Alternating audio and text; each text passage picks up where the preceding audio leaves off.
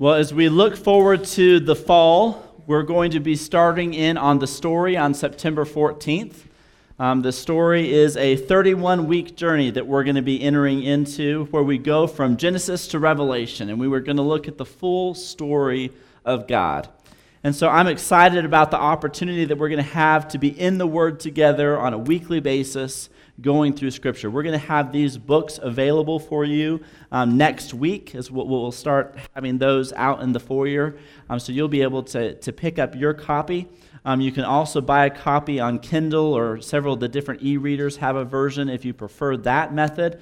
But we want to make sure that every household has one of these for the start in September. And so we're going to be rolling out more and more information as we go on what that looks like. We're going to be having some small groups available, new small groups starting up as well, for you to join in and discuss and process and think through what it is that God is telling you through the story and how you fit into the story.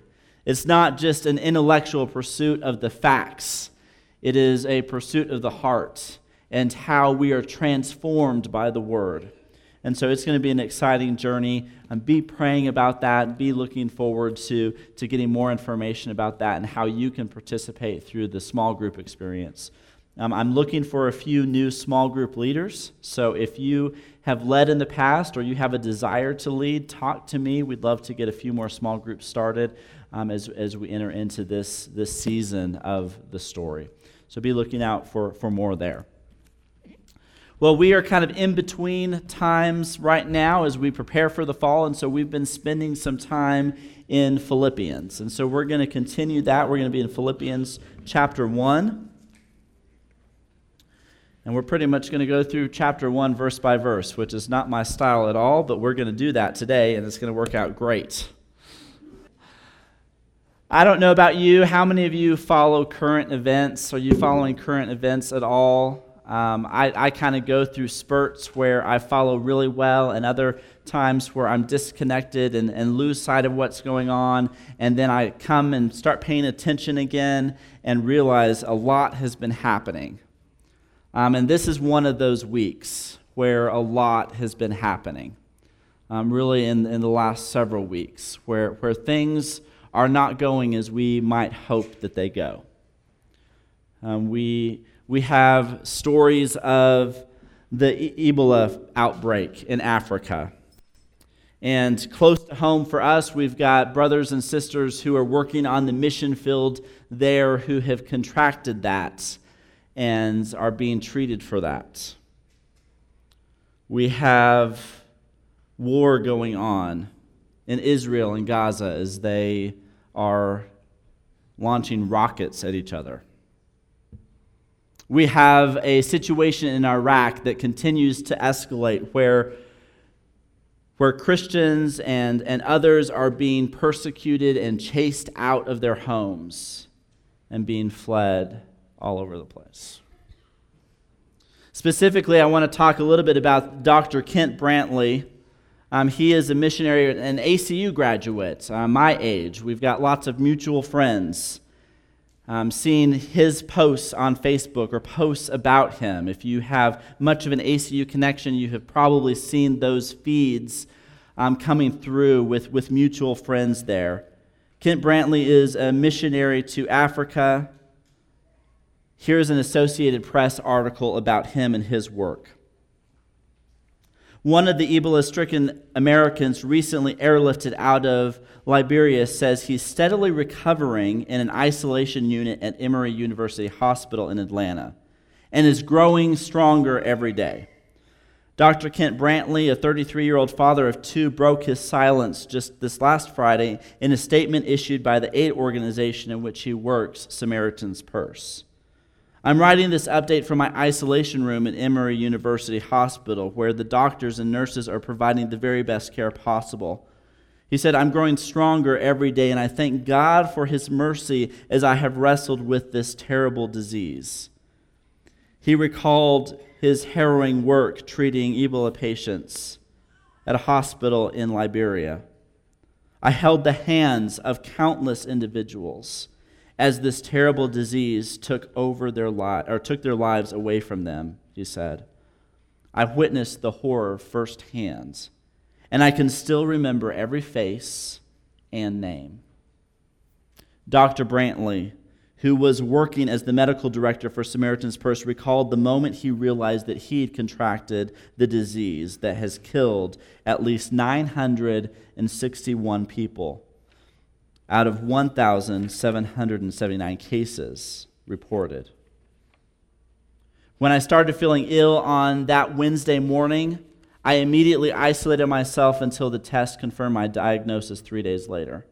He said, when the result was positive, I remember a deep sense of peace. It was beyond understanding. He said his strong religious faith helped him deal with the diagnosis. And he thanked those who have prayed for him. Now it is 2 weeks later, and I'm in a totally different setting, he said. My focus, however, remains the same, to follow God. Brantley has 2 young children, ages 3 and 5, and his wife, Amber. I remain hopeful and believing that Kent will be healed from this dreadful disease, Amber said in a statement last week, when her husband was listed in stable but grave condition in Liberia. She and the children had returned to the U.S. for a scheduled visit on July 20th, days before Dr. Brantley developed symptoms. The children and I are physically fine, Amber said. Dr. Brantley and his fellow infected aid worker, Nancy Wrightbull, are the first patients to receive doses of a highly experimental Ebola treatment developed by a San Diego-based MAP biopharmaceutical. The ZMAP serum is made inside the leaves of tobacco plants and showed promising results in tests on primates. Though Wrightbull and Brantley have shown early signs of success, they're still undergoing treatment, and the therapy's overall toxicity and long-term effects are unknown. So we have a missionary who's in Africa, who is serving the poor and serving the sick and working in humanitarian relief efforts.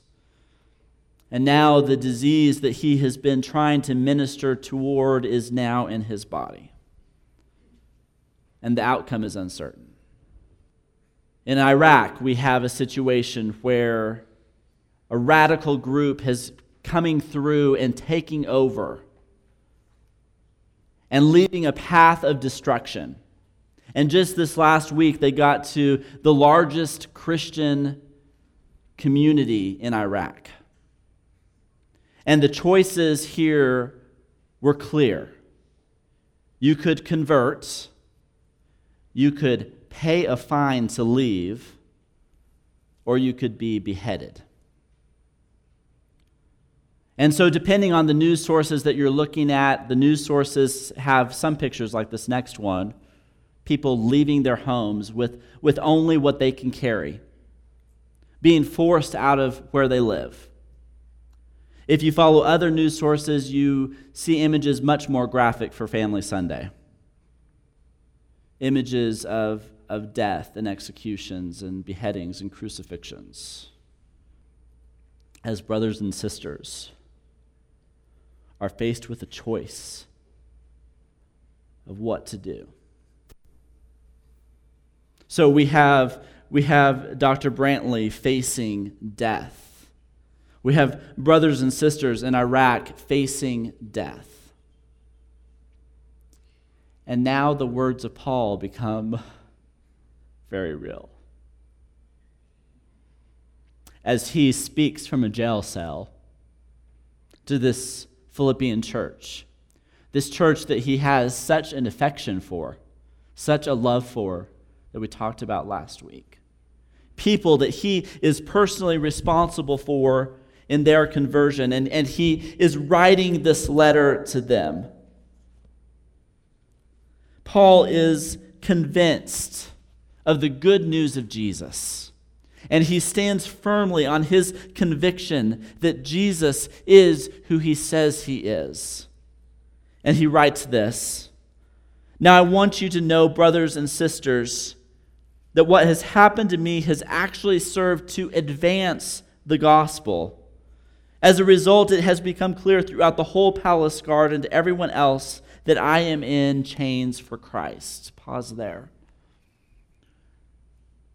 We have Paul writing from prison, and his response is not about the conditions that he's facing. His response is not about the emotions that he's feeling or about how he's being mistreated. His response is, look, the gospel is advancing.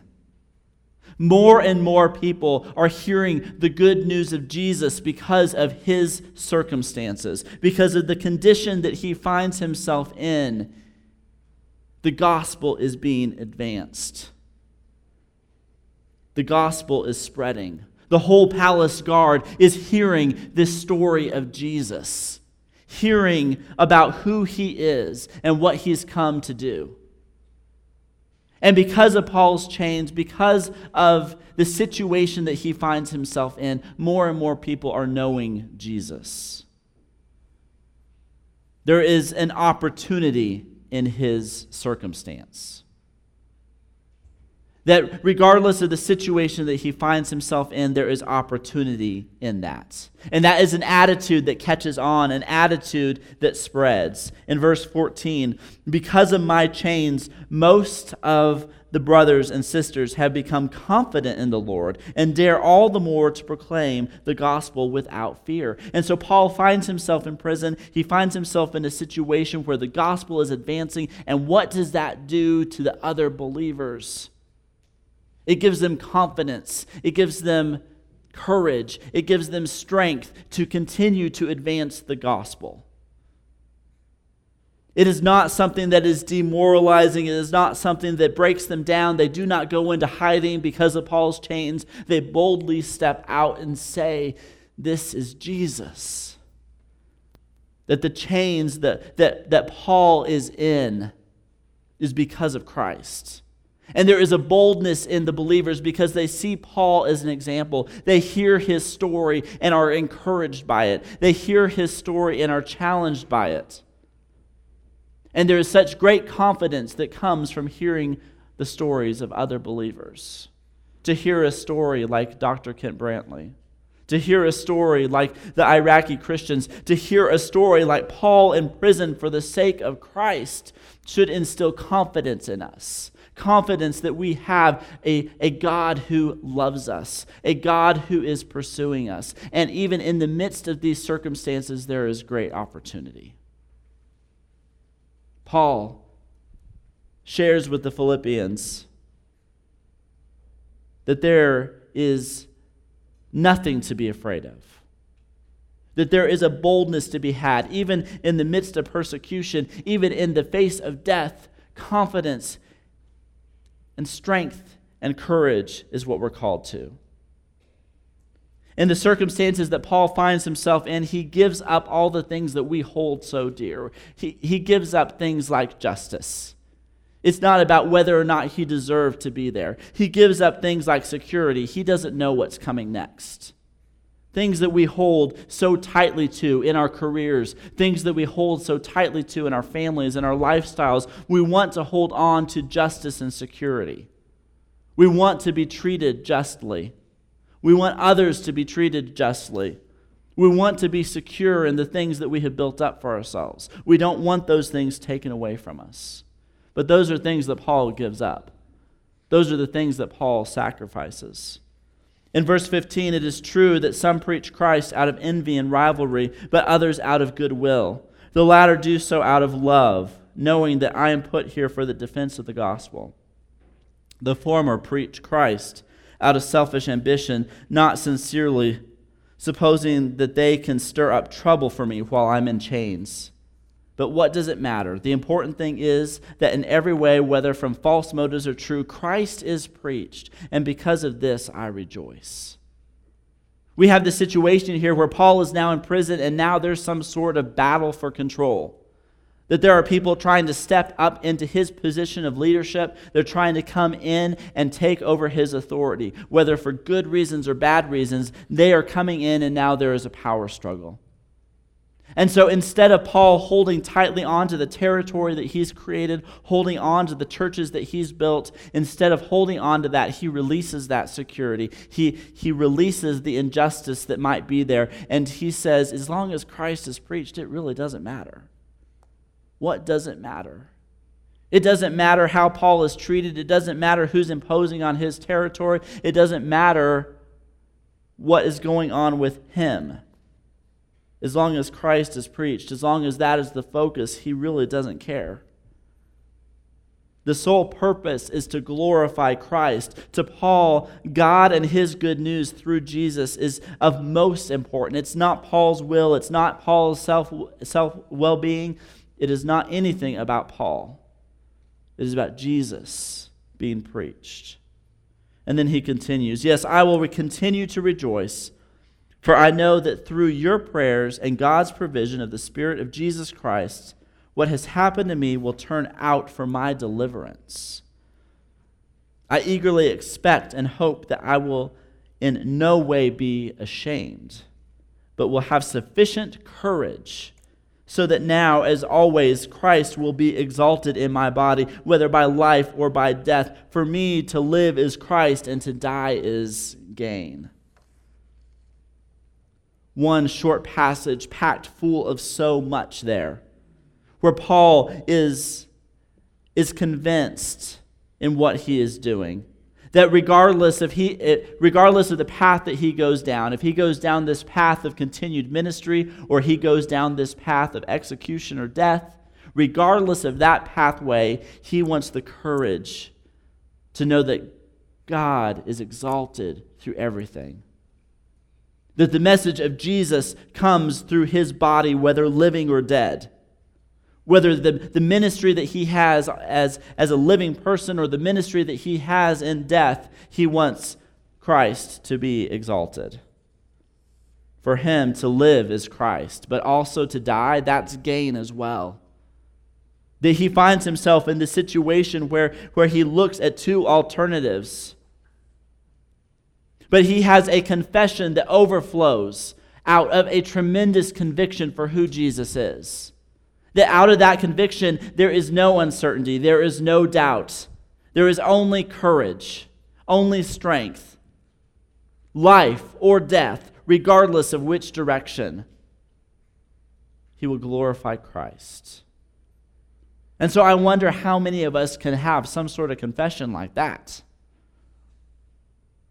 How many of us have a confession that is so deeply rooted in our conviction of who Jesus is that we can say to live as Christ and to die is gain? That every part of our life is to glorify Christ. And death is not something that I fear. I think so many of us have confessions that we make, but they're not rooted in as much conviction as what Paul has. That to be truly convicted of who Jesus is completely changes our confession. Our confession goes to an entirely different level when it is based on the true conviction of who Jesus really is. It's not a confession based on what our parents told us. It's not a confession based on our heritage. It's not a confession based on our history. It's not a confession based on some experience. It's a confession that is deeply rooted in the conviction of Jesus and the cross. To live is Christ, and to die is gain. And so for Paul, there are only those two choices, a life of ministry or in death. Both are eternal life with God. And both are glorifying Jesus. In verse 22, if I am to go on living in the body, this will mean fruitful labor for me. Yet what shall I choose? He doesn't know which one to choose. He doesn't know. I'm torn between the two. I desire to depart and be with Christ, which is better by far. But it is more necessary for you that I remain in the body. Convinced of this, I know that I will remain and I will continue with all of you for your progress and joy in the faith. So that through my being with you again, your boasting in Christ Jesus will abound on account of me. Paul knows that there is a greater day coming. Paul knows that there is an eternal existence with God, and who doesn't want that more than this messed up, broken life? But he knows that if he stays here, he has a ministry that is going to have an impact, a ministry that will bring transformation to others, that a ministry that this church in Philippi, they will continue to progress in their joy and in their faith. That they will be able to boast in Christ, that they will be able to celebrate Christ and glorify him because of the ministry that Paul is taking here. He knows that the churches that he has planted will greatly be blessed by his presence and by his ministry. But regardless of the path that he takes, regardless of this choice of ministry or this death that is upon him, Paul calls the Philippian church to this. Whatever happens, conduct yourselves in a manner worthy of the gospel of Christ. Then whether I come to see you or only hear about you in my absence, I will know that you stand firm in the one Spirit, striving together as one for the faith of the gospel, without being frightened in any way by those who oppose you. Whatever happens, conduct yourselves in a manner worthy of the gospel, that regardless of whether or not Paul gets out of prison, regardless of whether or not he survives, whether or not his ministry continues, he wants the church to live and conduct themselves in a manner worthy of the gospel. That the message of Jesus is so deeply rooted in who we are that we live life accordingly. That we will live the life that we're called to. Jesus comes, and as we talked about last week, forms a new community, a community that is built up of such a diverse group of people who have no business really being friends. And he brings them together, and there's this unity within the Spirit, and he builds this new community. And because of that Spirit, we don't need to be afraid. We can live the life, we can live the calling that he has on us, because the Spirit comes and gives us the strength, gives us the courage, gives us the confidence that we need to move forward in that. And regardless of whatever happens, whatever trial we face, whatever struggle we go through, whatever happens, we are a called people. We are a people called out for something different, and we're to conduct ourselves in a manner that is worthy of Jesus. We're called to a different place. We are called to a different life. And this looks like a life of love. It looks like a life of care for others. It's a life where we are brothers and sisters, even though we don't have the similar background that we think we need. It means that things are grace-filled. There's patience and mercy and gentleness and a spirit, and we're on spiritual journeys with one another. We all bring something unique to the table of Jesus. And it is in that we conduct ourselves in a way worthy of Jesus. This is not an easy calling for our consumer culture, where everything is polarized.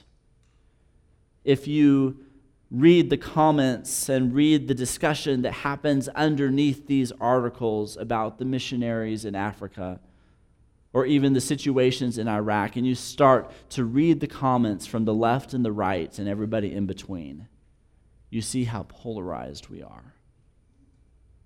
That there is a great attack on what it means to live a life worthy of the gospel.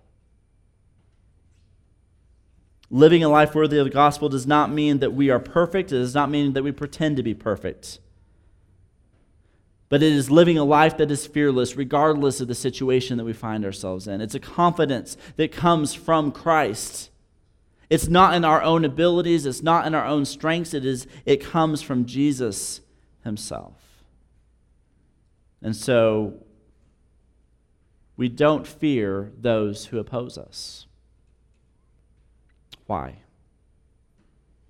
Paul continues, this is a sign to them that they will be destroyed, but that you will be saved, and that by God. For it has been granted to you on behalf of Christ not only to believe in him, but also to suffer for him, since you are going through the same struggle you saw I had, and now hear that I still have. So being opposed is a sign. It's a sign that we are living as Christ has called us to live. It's a sign that our opponents will face destruction. And in this, we're reminded of Jesus' words in the Sermon on the Mount, where we talk about the persecution of others, or us being persecuted.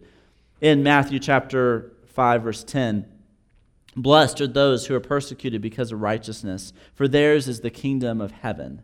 Blessed are you when people insult you or persecute you and falsely say all kinds of evil against you because of me. Rejoice and be glad.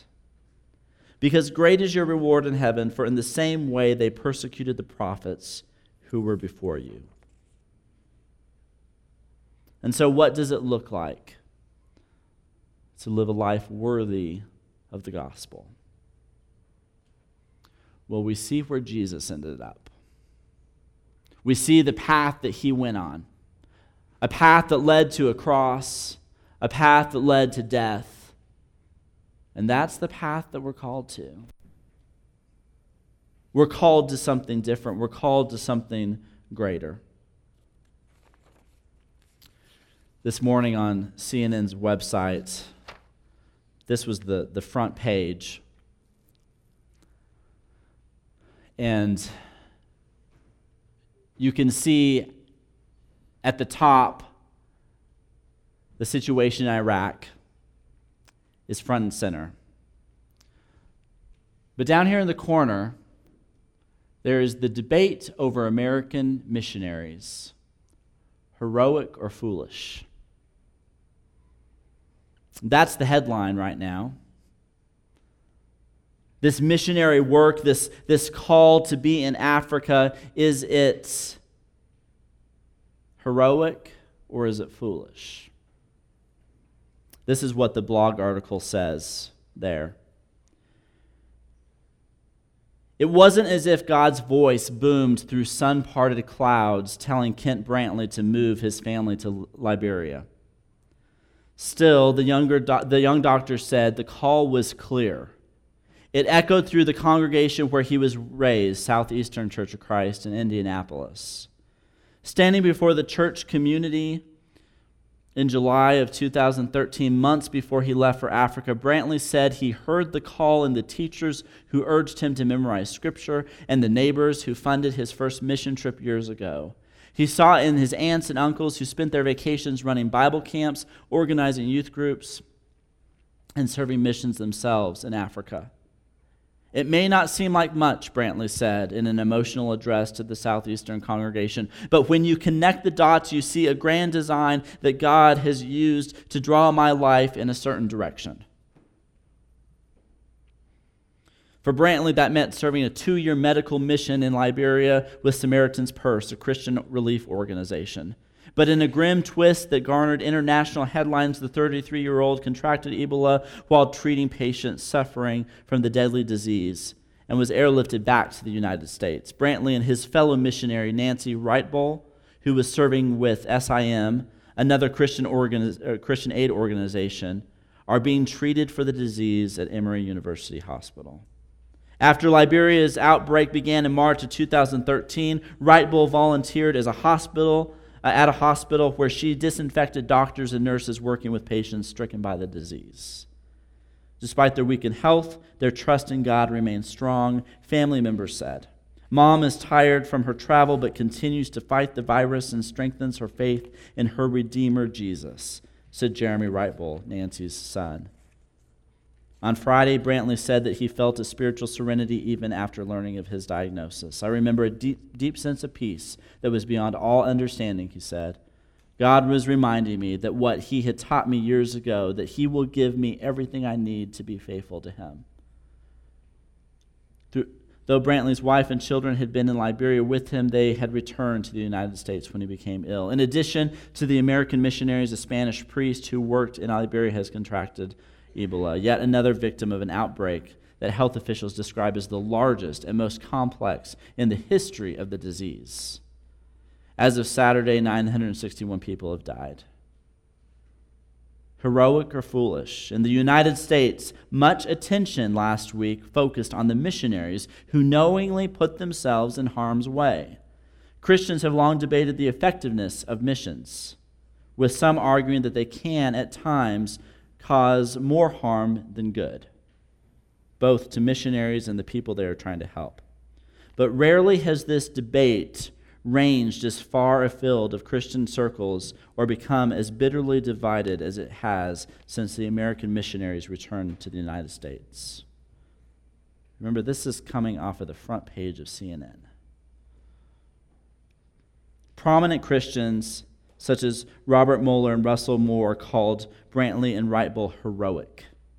The missionaries knew the risks of contracting Ebola, but worked with patients, doctors, and nurses to try to contain the outbreak. On the other hand, real estate mogul Donald Trump tweeted that people who travel to foreign countries to help are great, but must suffer the consequences of their actions. He did not agree that they should be brought back for treatment. Conservative commentator Ann Coulter was even more unsympathetic, saying Brantley's health status has been downgraded to idiotic. Why did Dr. Brantley have to go to Africa, Coulter wrote. The very risk factor listed by the Mayo Clinic for Ebola, an incurable disease with a 90% fatality rate, is travel to Africa. Nancy Wright Bull's husband, David, who remains in Liberia, answered the critics on Friday. Wright Bull said he knows that some think missionaries like his wife are foolish or worse to put everybody in danger by going to places like Liberia.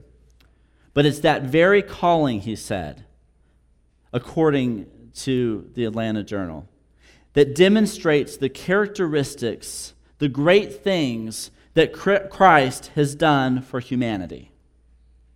He left heaven and he came to a place of suffering and trouble and went about doing good.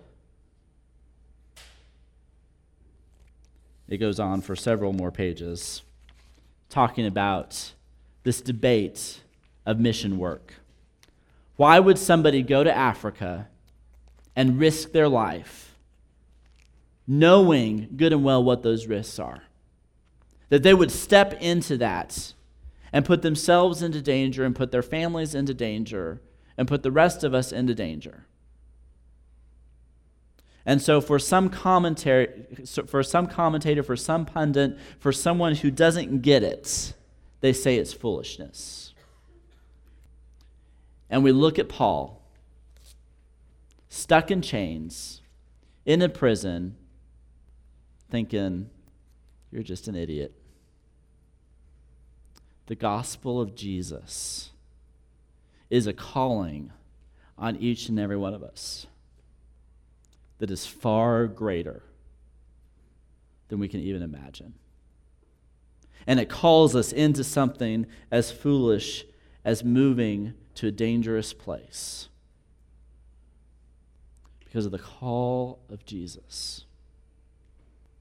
And so Paul tells us to take courage, to live a life worthy of this calling.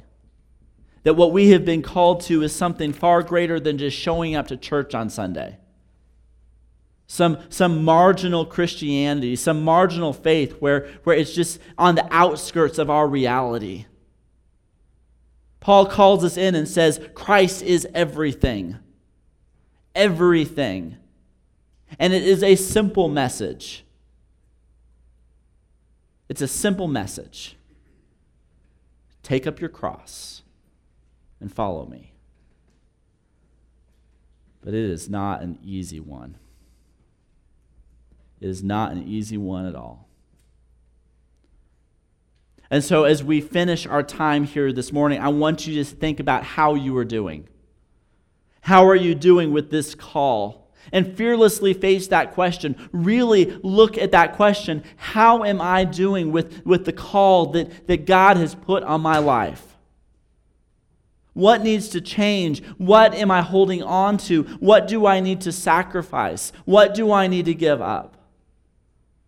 Because He places this call on our lives and He is speaking to us and sometimes even screaming to us, calling us to go to a different place.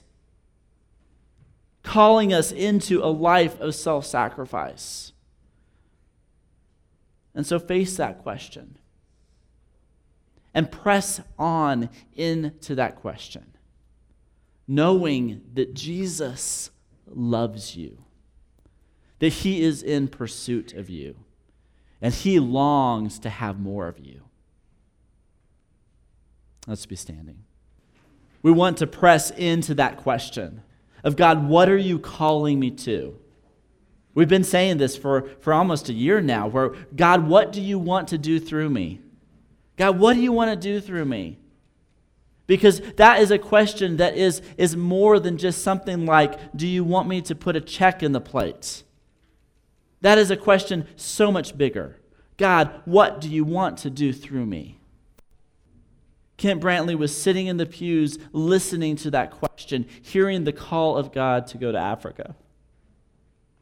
And he was faithful to that call. What is he calling you to? We're going to spend some time in prayer. And I encourage you to pray with one another and share with one another. What is God putting on your heart? Don't keep that to yourself. Share that with somebody. We're going to have shepherds down front. We'll be here to pray with you. You can pray with one another. If the thing that Jesus is calling you to is to confess him as Lord, that's step number one. And we want to do that with you this morning through baptism. However God is prompting you, I want you to be faithful to that right now as we pray together. God, we thank you so much for this time. I thank you for these powerful words from Paul. And God, just thank you for even the world events around us that connect with this message so well. That we can take courage from these stories. That we can be confident in you. That the foolishness of the cross will be made known through us. God, we thank you for Jesus, and we thank you for his love for us and his pursuit of us. It's in his name we pray. Amen.